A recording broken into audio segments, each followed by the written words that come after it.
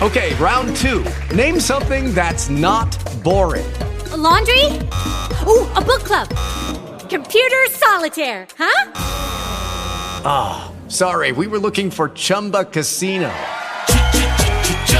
That's right, ChumbaCasino.com has over 100 casino-style games. Join today and play for free for your chance to redeem some serious prizes. ChumbaCasino.com. No purchase necessary. Void where prohibited by law. 18 plus. Terms and conditions apply. See website for details.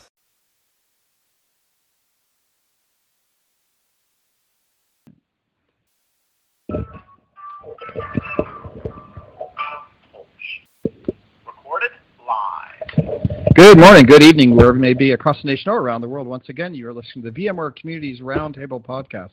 This is podcast number 456. My name is Eric Nilsson, and with me I have a special guest today again, Kripa. Kripa, how are you doing today? I'm doing great. Great. Thanks for being on the show. John had an important executive meeting that he had to do, so I don't think we're going to get a color of the bay, but if I were to predict what a color of the bay is, I would say that it is probably light blue because it's been really warm. We've had a high-pressure system float into California now. We're going to be in drought land here if we don't get some rain one of these months, but it is beautiful weather in California, and so I'm very, very, very happy to be here in California. But we won't be here for long because we will be traveling to Barcelona come Friday for VMworld Europe. So very, very excited about that. On the show today we have Boskey Savla. Savla? Yep. Yeah, pretty good. She's in the studio today too. So hi everybody out on Facebook. Thanks for watching as always. We're live streaming on Facebook and we're audioing on TalkShow as always. So today we're going to be talking to Boskey about Service Mesh. So she's a product line manager for cloud native apps here at VMware. So we'll get to Boskey in a little bit, but before we do that, we'll just touch base on some news. I have some items. I don't know if you have any, Kripa, but I don't. I know you're going to tell us a little bit about the hackathon, right? Oh, yes. Give us that one. We're excited about what's going to be happening in Europe as we head over there. But news, so I thought there was a couple of worthy news items that I would like to touch base on. One is Red Hat and IBM. So IBM, obviously, unless you've been in a closet, you've heard that IBM has bought Red Hat. I think that's an interesting move, and the reason I'm bringing up on news is that I just want to give you my opinion, which I have been saying all along that the hybrid data center is here, hybrid cloud is here. You have hybridity going around, and some of the big players now have to readjust what it means to be in the computer business, right? Be in the software business, be in the data center business, and if you're in the data center consulting business, you better have some software to be consulting on top of, right? Because consulting around hardware and infrastructure buyout, that's going to go away, folks, or it's starting to go away. It's going to be declining. So if you're an IBM where a lot of your revenue is coming from running big data centers, then I think that's one of the things that's going to downward trend. What's upward trending is obviously big data centers. So I listened to Larry Ellison talk a little bit about it, right? And he's like, yeah, look, there's a lot of money to be made. All of the cloud businesses, when you go on Amazon or you go on Azure, they're going to be running on Oracle databases, right? So even Larry Ellison is kind of like, hey, we're going to be supporting our software in the clouds, in hybrid clouds, everywhere. And I think IBM was sitting outside going, hey, we've been making all this money helping people build data centers and operate data centers, but we don't have any big brand software here, and we work with them. They support VMware and VMware's products, but as we go into cloud, what's their value? So them buying Red Hat is basically validating the strategy that you need to have software, and software can be run anywhere and bought anywhere, and the apps that run on top of that can be bought anywhere, run anywhere, which is kind of where VMware has been going when we talk about cloud native, when we talk about hybrid cloud, where we talk about multi-cloud environments. Our software can be purchased and run in a multi-cloud environment. That's where the industry's going. Welcome to the world. Hey, IBM. I think it was a brilliant purchase, personally. I think anybody that can come in and you've got enough money to pay $34 billion for something like Red Hat, that was a smart move because it makes you relevant in a multi-cloud environment, and they really didn't have much to offer there with their guys in white shirts and suits. So excited about that. And I know that everybody. I got friends that work at Red Hat, so welcome to IBM. But I think it's all about services and applications running anywhere, and IBM has now a piece of that business. So good for them. Good move. Right. With that one, I'll talk about dark mode on Apple. I got to give Apple credit. I finally got to an Apple store. I've been avoiding their new OSs like the plague. I haven't liked anything they've done in probably 5 or 6 years, but they finally have now dark mode in their latest OS, which I finally got to look at, and thank God I can actually use that operating system again because it doesn't blind me looking at it. So I know I've complained on podcasts before about dark mode, and I was wondering what OS I was going to go to. Was I going to go to Windows and Linux? And I actually have a Windows box now I've been using. So now that I've seen dark mode again, I might end up back in the Apple camp yet again. So thought I would just share that with everybody. And then last but not least, Raspberry Pis. I tweeted out that we've got sensors. We're going to be at VMworld Europe. We have everybody that's got Makerspace. We've asked for people to send me their email address. We're pre-provisioning them on Wavefront. If you're interested in Wavefront and you'd like to be provisioned for a free Wavefront account, you can send me email, enielsen, E-N-I-E-L-S-E-N @VMware.com, and I will put you on a spreadsheet that we're inviting people to free Wavefront trials to be able to do the Makerspace labs. So I've gotten about 30 or 40 people to send me in their email addresses, and we're making accounts. Everybody should have got their Wavefront accounts pre-populated. If you're going to be in Europe or you just want to use Wavefront, you can send me that. We'll get you on that list. You'll get a Wavefront account. And then we are doing Raspberry Pis at the Makerspace tables again. Those are, I believe, sold out. We'll have some drop-in capability for the lab. So if you're interested in configuring Leota on Raspberry Pis, as well as connecting sensors, we have the barometric pressure sensors that are going to be there. We'll pull that data in and then upload that to AWS Wavefront, and then you can visualize that. So those labs are going. Thank you for everybody that sent in their email addresses. I've added you. You should have gotten your invites to that today. My concern is that we have 100 and some plus people on the labs, and I've only had about 40 or 35, 40 email addresses. So there's going to be another 50 people that are going to have to do that on site. I understand that. We'll be ready for that. But if you can send it early, Bill Roth will get you set up on that account. So looking forward to that. And then look at my Twitter if you want to see some of the sensors. We are going to be also at AWS. We got the booth signed. We got the booth built out. V. Brownbagg's going to be there. We've got community sessions. We have a couple slots left for community sessions that we can slot you in if you're going to be at AWS reInvent. We're going to be at the Aria Hotel, the Makerspace. Got a nice looking booth coming together. I think we have like 40 plus sessions that are going to be happening, and I started ordering the super cool sensors. We've been getting those in. They're really neat sensors. Motion sensors to audio. Bounce out audio, get the audio back in. So a lot of work on the sensor stuff we've been building out. I think we'll have a couple thousand sensors to give away.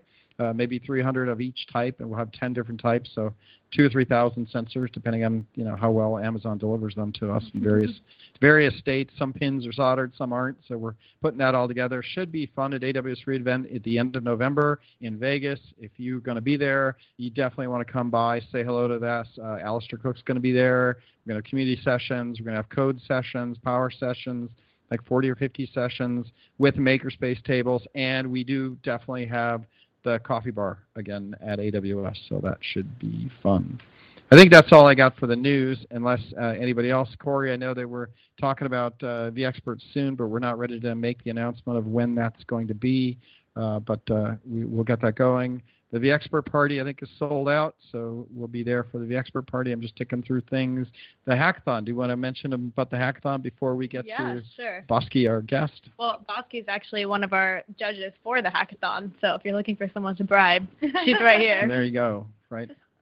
But hackathon is completely full on registration. I think about half the people are signed up on Hacker Earth, So if you haven't done that yet, there's a lot of people that have put in awesome ideas for projects and are looking for people to join their team. So there's a bunch of options out there. So just definitely look at Hacker Earth and sign up for a team.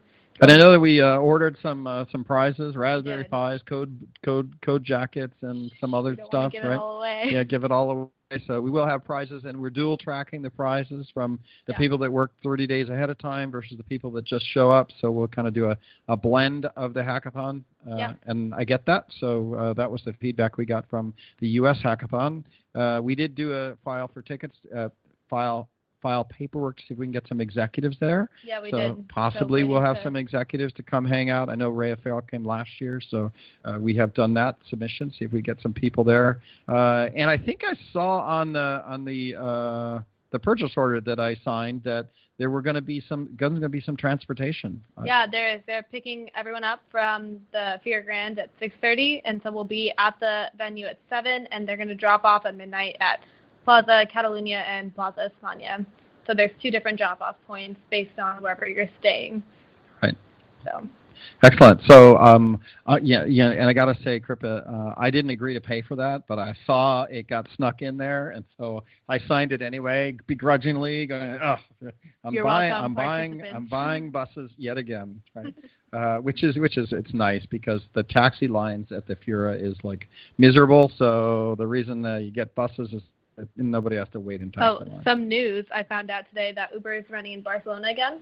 Oh, and, nice. You can set up, if you have a corporate card, you can set it up to Business Uber. They have it on source for VMware, and it automatically sends your expenses to Concur. So if you're going to Barcelona and you want to so one more tip there. There's another local app called My Taxi. If you want to get around like Uber style within Barcelona, that's a good app. The only challenge would be if you can speak Spanish. I mean, a lot of the communication, like where am I, where are you, versus, so. But it's a good app. It worked for me last year and the year before that. So good to know, because I'm kind of I'm close to the convention center, but far from the center. So I think my Spanish is okay. So we'll see how I fare.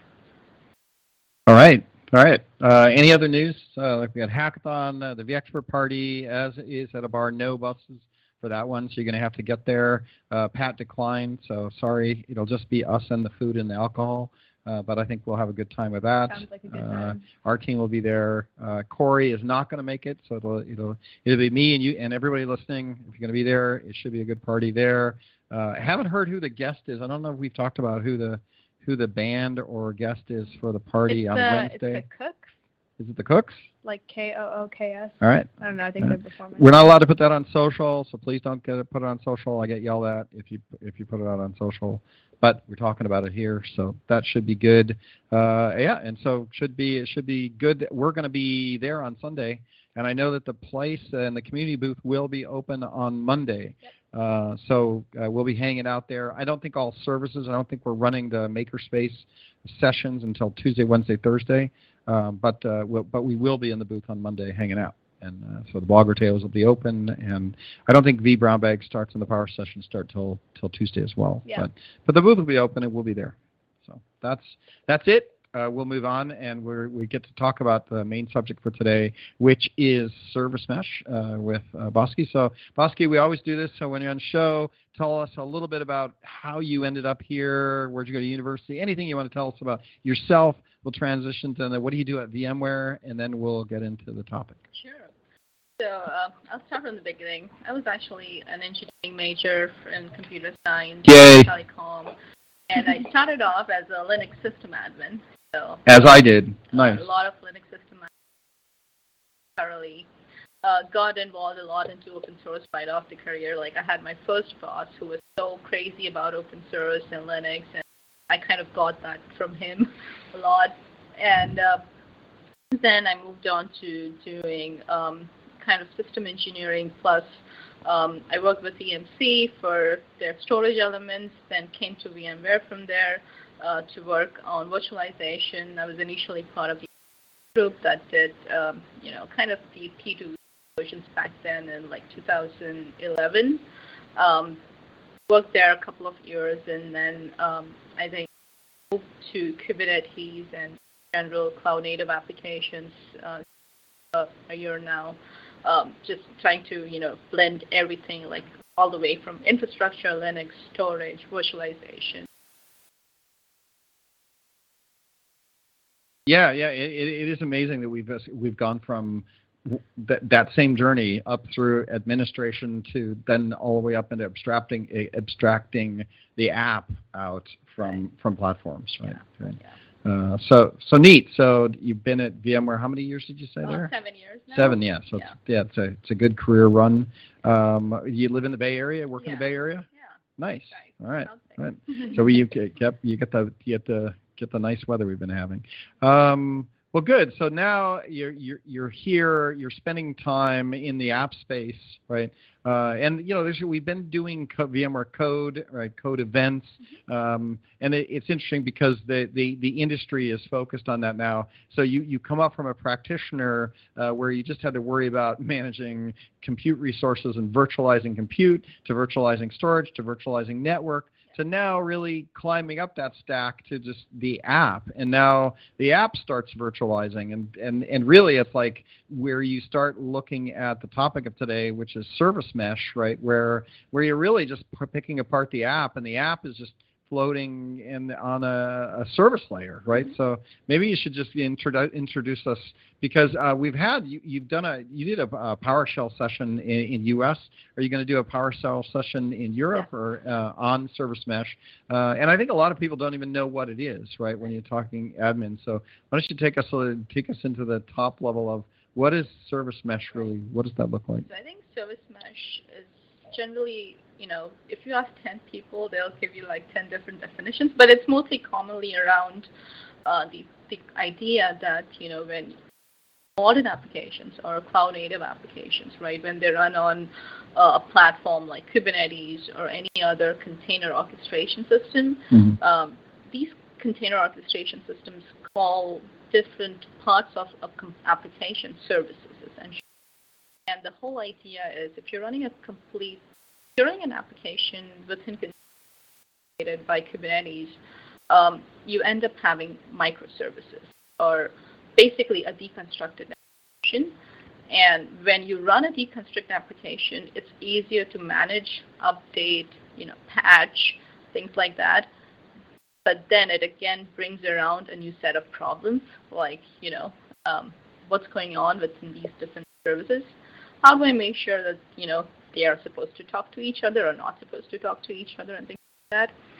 So the concept of a service mesh is when you have an application that's deconstructed into multiple microservices, how do I make sure that I have a control plane that kind of understands what's going on within these different services? How do I get observability? How do I push policies across these microservices? And so managing microservices with observability, with policies, with access control is essentially managing a service. Interesting. Yeah, so it's funny because I come from Sun Microsystems, and back in the, I don't know, I date myself, maybe it was 91 when I went to Sun. The big thing was DOE. I think it was DOE, distributed objects everywhere, right? And what they and in a real sense, it's the same attack at this, right? Which and I looked at VMware when Sun was playing with kind of virtualization, right? They tried to do it at the app layer, right? And we had app control, and we bought a couple of companies to try to manage the app. And VMware came in and didn't do that, right? So while Sun was trying to manage the app components, right? VMware came in and went, no, we'll just virtualize the whole machine, right? And so and that was more successful because it was you could do it, right? Where when you start trying to build, apps and DOE, which is distributed objects everywhere back in the Sun days in 91, the problem was the orchestration, right? Trying to keep track of everything and make it all work, right? Where you're trying to build, a a management framework to manage all the things, and then the contracts between the objects, right? You have to have stability between the interfaces, right? And eventually, I think it didn't work because it was just hard. It was just too hard to do, right? So now we virtualized everything. We virtualized the whole data plane. Now we come up the stack and we attempt to do it again, right? Yeah. Which is I think that was more like a top-down approach, and we took a bottom-up approach. Right. Both were needed. Somewhere, the challenge is if you just have a distributed app architecture, how do you ensure that your infrastructure is moving at that pace, or they're scaling at that pace, or it's handling constructs that, like, for example, with Kubernetes or even any other orchestration system, right? It has made infrastructure a lot more fluid. I think virtualization helped a lot. Like, I don't have to worry about setting up a new application. Right. So it helped there, but then once I get into my application area, what do I do with, like, what if I want to create a load balancer, right? Just to balance my application workload. Right. And it didn't really tie it back. So I think that this is now where both these realms are trying come together, right? Yeah, I think you're right in the sense that a lot of the policy and management strategies we built for managing your SDDC layer are now in place, and we kind of know how to do this, and so coming up that stack and going, okay, now we can manage app components in this same way is reasonable. So when we start looking at a service mesh, then it really is almost like a management strategy and management framework model. Who is producing what in this space, right? Like, how are people doing this today? Yeah, so service mesh, actually, that's what that is. And honestly, there are a lot of open source projects that attempt to address a service mesh. Istio being the most popular out of them. Istio was founded with Google and IBM. Actually, was one of the early founders for Istio. Right. And it's ISTIO. ISTIO. Yeah. ISTIO. Yeah. Istio. It just had a release 1.03 like a couple of days ago. It's pretty early itself. Okay. Right. But that's one of the more prominent solutions that you hear out there. Istio in general works with another open source project called Envoy. Envoy is essentially like, you can think about it as a data plane versus Istio. Istio gets and what's going on with Envoy. Sits right next to your application. Listening to everything happening and reporting it. And then Istio, because it understands what's going on, it will push. Okay. And there are other projects as well, like Ambassador, and Envoy was started by Lyft at some point, and now it's completely it's under the Cloud Native Computing Foundation, which is under the Linux Foundation. So there are a bunch of open source projects around that. From a commercial point of view, I think Google Kubernetes engine has started offering Istio as our service mesh. They announced it during Google Next. So that's the only offer right now. Again, it's completely based. Right. We're getting audio cutting in and out. I'm not sure why. Yeah, it's good for you. Yeah. All right, we're just checking here. Yeah. Sounds good here. We're on Wi-Fi, guest Wi-Fi. Don't know. Corey, are you hearing us, and are we cutting in and out?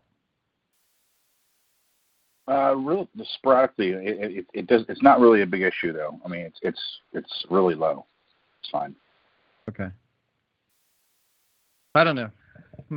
We're getting it in our headphones a little bit of that, but I think that's just headphone jack issue, right where we get one ear, next ear. That's jack issue. You're getting fine on. All right. Well, we'll keep going. and see if it gets better. Sometime Wi-Fi plays games. Maybe I can, let me see if I can. All right, I might solve the problem here.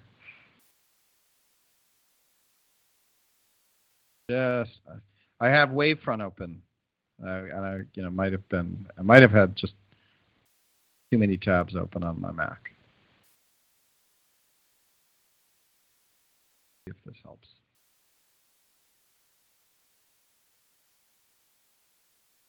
All right, we'll keep going.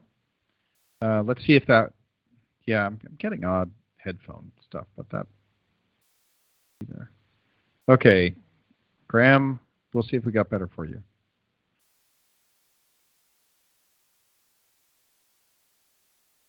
All right. Where were we? Oh, yeah. Right. So a question I had for you on that, right, which is, what is VMware's play in this now, right? Because obviously we have a Kubernetes engine, we have a couple different, we have Pivotal, we have ourselves, we have a web service on Amazon, it's for KDE. What is our play in the management stack as we go up this? Obviously, you mentioned that IBM has a play. What are we doing when it comes to this space? Yeah, so I think that there are two different ways VMware is addressing, right? So one is definitely all our core offerings like PKS or VKE that are on Kubernetes. Every product or a service within cloud native applications from VMware is, the fundamental thinking is we need to provide Kubernetes that is completely conformant, or it's mostly ecosystem or native to what you would get if you just pulled Kubernetes off of the open source project. Right. And with that, that's very important because when somebody goes and takes Istio today and they deploy it in a Kubernetes cluster created by PKS or with VKE, right. They get that same ecosystem experience. So it's really from a VMware perspective, that's really trying to give you a vanilla K8 right. as much as possible. So, right. but at least at the same time secure, so that you could just deploy Istio on that. And Istio really doesn't see the underlying infrastructure elements, so it doesn't matter whether it's running on AWS, whether it's running on vSphere. It really talks to the Kubernetes API. Yeah, as long as you have API contract stability, then it just should be a vanilla Kubernetes interface. And the other thing I think VMware is trying to do is we're contributing back to the open source project itself. So we have engineering within VMware that's focused on making Istio project better. We have customers that work on Istio and I would like to deploy Istio, and they have use cases. And if we see that, there's anything that we need to improve on as an open source project itself, then we have engineering focused on that as well. So, okay, that's a solid answer, right? Which is we're in the business of providing some open source components back to that. We're also here to propagate our Kubernetes solutions on top of the entire stack, which actually can run on cloud native. It runs on vSphere infrastructure, can run on AWS, etc. So I've got that. Climb me up a little bit. I know Google, some of the guys like Netflix, and now Lyft or Uber. Some of these big high-tech, super high-tech firms. Yeah, it's nice. Those are all Silicon Valley, grade A, well-funded. They can build whatever they want. If they want to glue a CPU together and make their own motherboards like Google does, right? Put them in racks and then build a framework. But when we're talking about, we step back to enterprise IT now, right, and enterprise solutions. Do you see some of the standard enterprise people starting to look at building their apps this way, right? I mean, how popular is this? I get it's popular in Silicon Valley proper, right? But how do you see this starting to bleed its way out into enterprise applications? Yeah, I think enterprise applications, they are slow in terms of going to this new approach of distributed architecture. So you do see, people, there's a general sense that, people understand the value of all these newer way of developing applications and architecting applications using the cloud native formats. But definitely, enterprises applications have been here since years, and they have, businesses running on them. But at the same time, people do see or feel a need to move to a faster, model where you could apply changes easily. And some of the people that at least we interact with, what they're trying to do is not necessarily completely go in on this, but they're taking pieces of their app that are easy to port to this kind of architecture. So compared to a Lyft or an Uber or a Google, you might not see a complete 100% in on that architecture. Right. But what folks do is, for example, they will take their front end, which is really, a Java app or something like that, and right. That's much more easier. First of all, even before you get to service meshes, right, you need to understand that service meshes really apply when you have containerized your application already. Right. And even once yeah. you have containerized, you really then are working with orchestration tool, orchestrate your containers. So it's multiple steps of approach. So, but at least that's one area where we see people they are containerizing their existing JBoss applications, and then they're moving them to containers. And once they have it over there, definitely they're thinking, okay, now, because this is a natural issue. Once you run into your containers or containerized applications, this is something that's naturally okay, now I have, it's very similar to what virtual machines did. You definitely gave a lot more advantage to operations, but once you have 50 or 100 virtual machines running on different ESXi hosts, you're suddenly thinking, oh my God, I need a vCenter to manage all this. Otherwise, I don't know what's going to happen. So this is going to be a natural, phase where once people start moving into containers or containerizing their applications, they'll see this happening, right? Now I need to take care. And I think Service Mesh really helps. So one thing is definitely it helps you manage your traffic between these different services. But the other thing that Service Mesh does is it also helps you kind of manipulate, if I may say, the traffic coming in. I can say 50% traffic should go to this data center versus 50% to that one, or I can say, okay, geographically, if it's coming from the U.S., push it to this data center. If it's coming from UK, push it to that data center, or it could be user-based, right? If a specific user logs in, 5% of that user base should be pushed to this web page, right? So I'm suddenly looking at Amazon.com and I'm thinking, oh, those reviews are not really looking the same if you log in, right? Right. So from an enterprise perspective, definitely it's not going to be a very very hands-on. I think it's going to be time-bound. It will be a slow process. Right.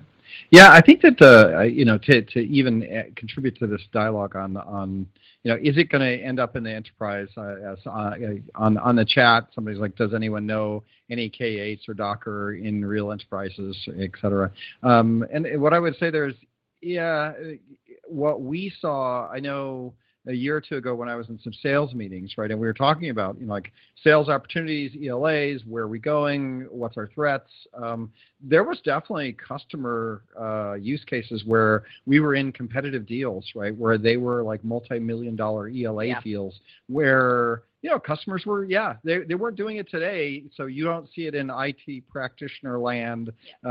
If you're coming in every day and you're working with your director of IT and you're managing your VMs, all that, you're not going to probably be in those discussions that the CIOs and CTOs were coming into VMware having dialogue around next generation infrastructure, where they were looking at another $10 million deal and they were considering new ways to build their apps, and the CTO CIOs were in those conversations talking about where they were going. So less about what they were maintaining and what they were operating today, and more about big purchases and big bets for their direction for IT technology as well as developer technology and application technology.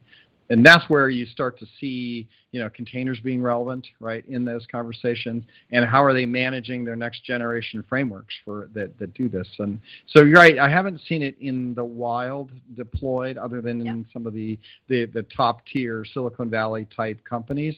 But there were definitely some big names in those deal assessments that were having the dialogue to determine where they wanted to get, and understood where they, that this was going to impact them. Yeah, so I think there are definitely enterprises, but it's really a culture thing, right?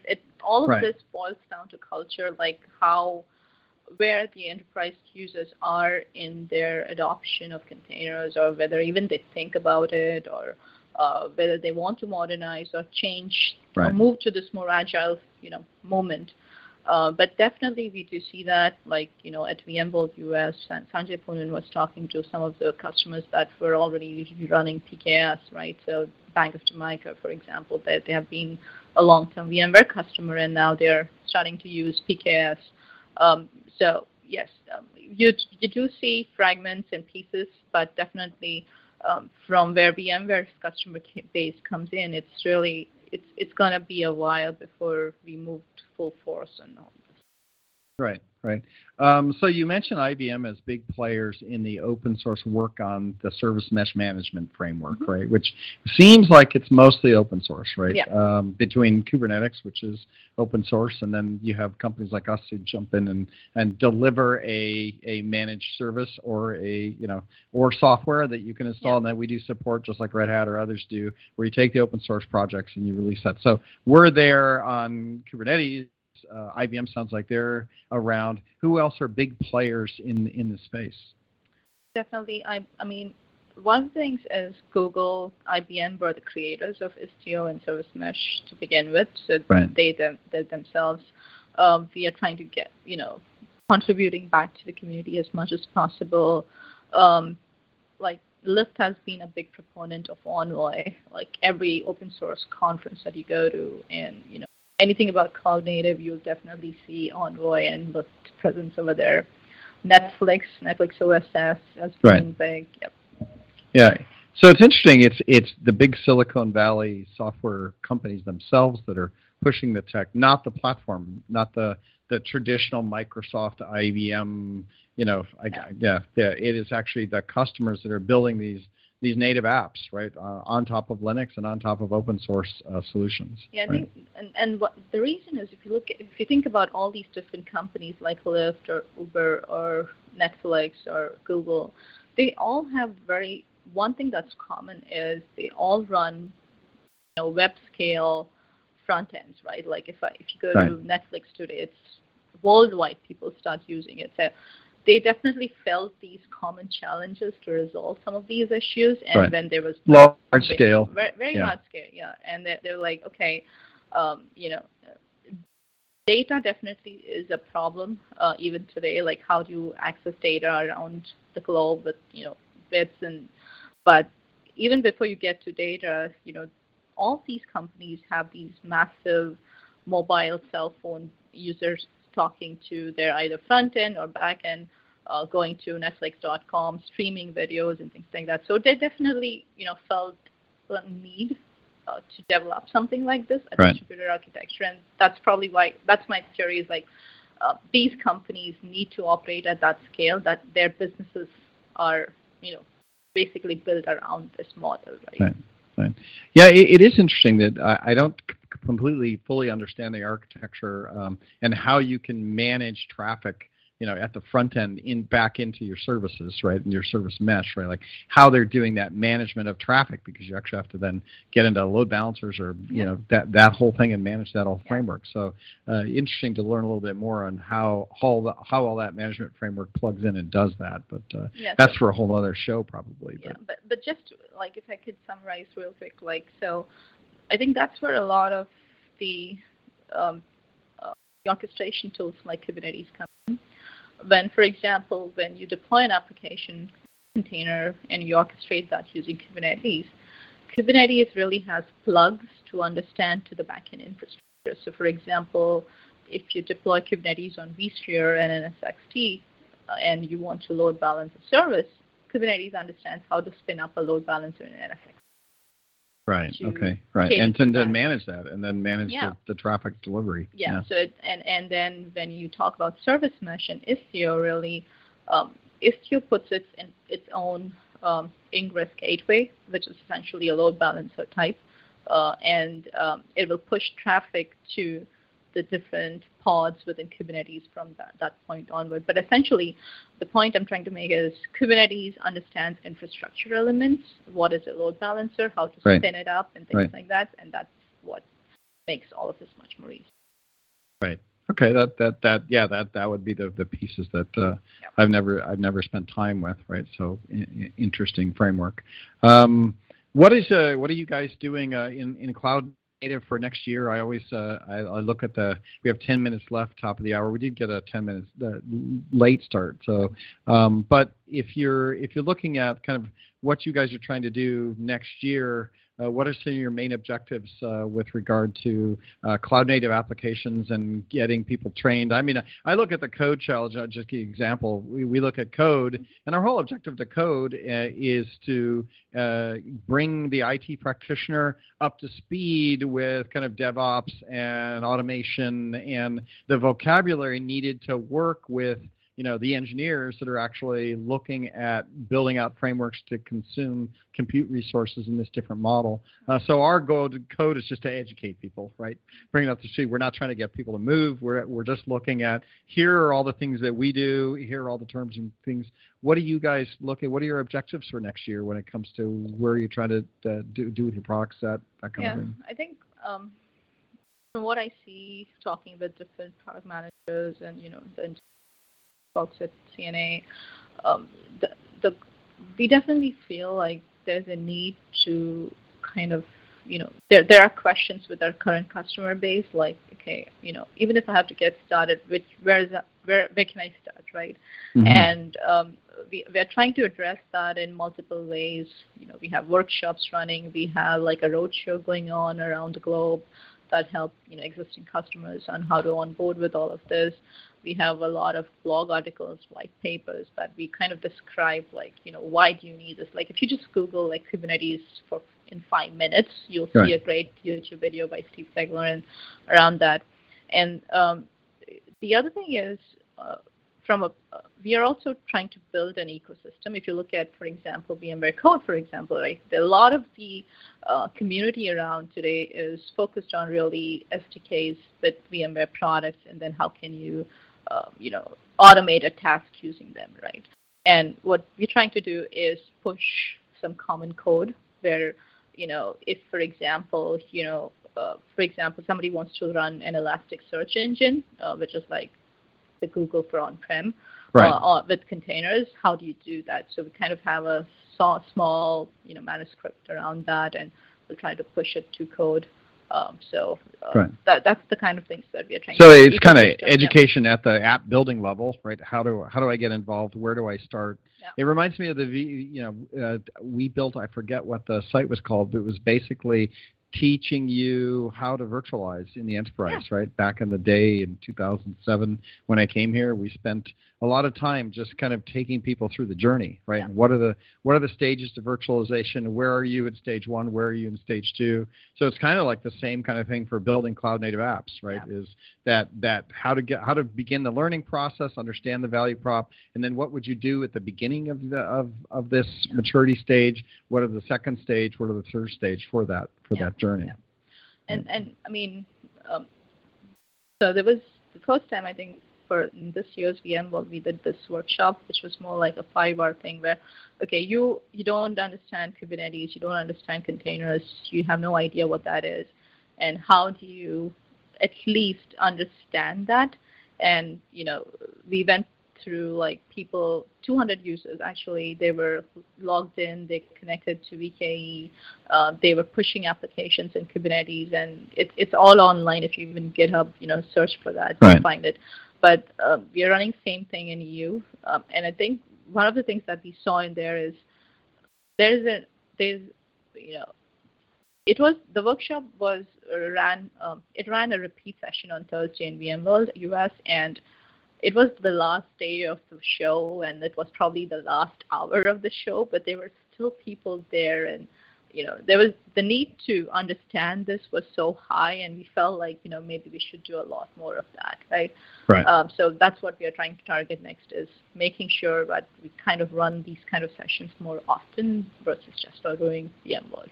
Yeah, exactly. And I know that we do the meetups, and it is a constant topic that we try to touch base with. So yeah, and I think it is coming. I think that more and more as apps are built, maybe we'll see 20-30% of workloads start to shift into this model, right?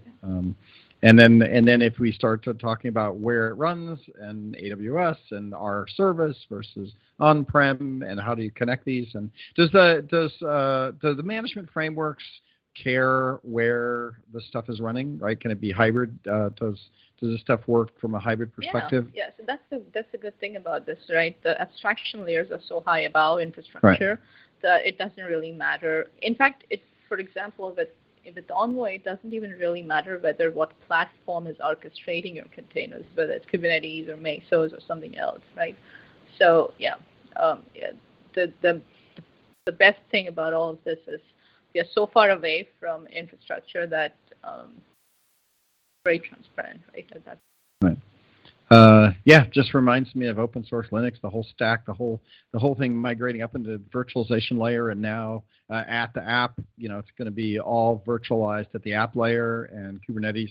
I've heard Kubernetes is the default way now. It has become the default way, and now we're basically starting to determine what the mesh manager is, right? Which is really just, it's like a manager of your services, right? Yeah. Service mesh. There you go. Service mesh management. And you're going to VMworld. You have you have a code session at VMworld Europe that you're doing. Yeah. It's also out on, I think, code.vmworld.com, because the one we did in US, we videotaped, live streamed it, and it's out there. So if you're interested in seeing her session, you can go to the Code YouTube channel, and we have that up there, and you can watch the whole session. Or you can come to VMworld Europe and hang out and stand, because I think we got standing room mostly. I think there are a couple sessions that have some space left, and there's always seats because people don't show up. So come by the code booth. We are in the village, which is in the main reg area. If you were there last year, same place. We're going to be same place. It's a great place to be. Should be fun. Come by and see Boskey and say hello. Tell her you heard her on the podcast, and you get a special free gift. Yeah, we have code. That's fun. A handshake. Tell her at the hackathon you'll get 1 extra point. Yeah, exactly. Yeah, and you'll be at the hackathon on Monday night, so that should be fun. Buses are included. Food is included. Food is included, and it's going to be a nice venue. So yep, should be there, and keep writing code and learning. It's actually exciting. I like it all, and for those of you who think that I have a new Mac, I don't. I'm still running on a 2012 MacBook Pro 13-inch with a CD-ROM drive in it. Because I refused to upgrade, but I might upgrade. I'm just addressing Graham on the chat. Yeah, they still are the best. Although with dark mode now and the new machines, I might upgrade. You never know. It's fun to have you, Boskey, in the room, and we'll be in Europe together. So can't wait to be there again. And 48 hours. As always, Cloud Native is on the edge. And I know people ask me, why are we talking about Cloud Native when all I'm running is vSphere? And the answer is because I don't need to do a podcast on vSphere. You guys all know all about it already. So, but it's fun to get the cool things that are changing our perspectives and changing who VMware is slowly over time. And that's important to do because we got to stay on the edge. So thanks for coming in. Thanks for doing this. Thanks for being out there working on it. So with that, anybody have anything you want to share with regards to barbecue? I am making pumpkin seeds tonight, so I carved pumpkins. We got our Halloween ears on today out on the live stream, and we are going to. I will do some barbecue pumpkin seeds. If you've never made pumpkin seeds, just put them on a tray, wash them good, and put them on a tray. put some salt on them, and then just put some olive oil on them, put them in a cookie sheet, put them in the oven, cook them for like 15 minutes till they go golden brown. Maybe I'll put some barbecue sauce on it for you just so I can say I did it. Happy Halloween, everybody. And we will be in Europe. We're going to try to record a podcast there. We won't be live because of the time zone change, but we will try to record a podcast, do some interviews, and let everybody know how it's going. And, there you go. So we'll be there. And if you're thinking about, you should come to AWS reInvent if you can get a cheap ticket to Vegas. If you're in the U.S., come by, say hello. We'll be hanging out there as well. Get a free cup of coffee. And if you're not going to do anything, you can just make some cool Raspberry Pi sensor stuff that uploads the data. And maybe we'll get a Kubernetes engine to manage some of it too. I didn't get a chance to do that. Doing that. It's a lot of fun. Having a good time with it. And Bill Roth with Wavefront, the data visualization. I got that up and running now. That's pretty cool. So we'll see everybody there. And until then, have a great week. Thank you. Bye. All right. Now we just have to get TalkShoe to say goodbye. Judy was boring. Hello. Then Judy discovered ChumbaCasino.com. It's my little escape. Now Judy's the life of the party. Oh, baby, mama's bringing home the bacon. Whoa, take it easy, Judy. The Chumba life is for everybody. So go to ChumbaCasino.com and play over 100 casino-style games. Join today and play for free for your chance to redeem some serious prizes. ChumbaCasino.com.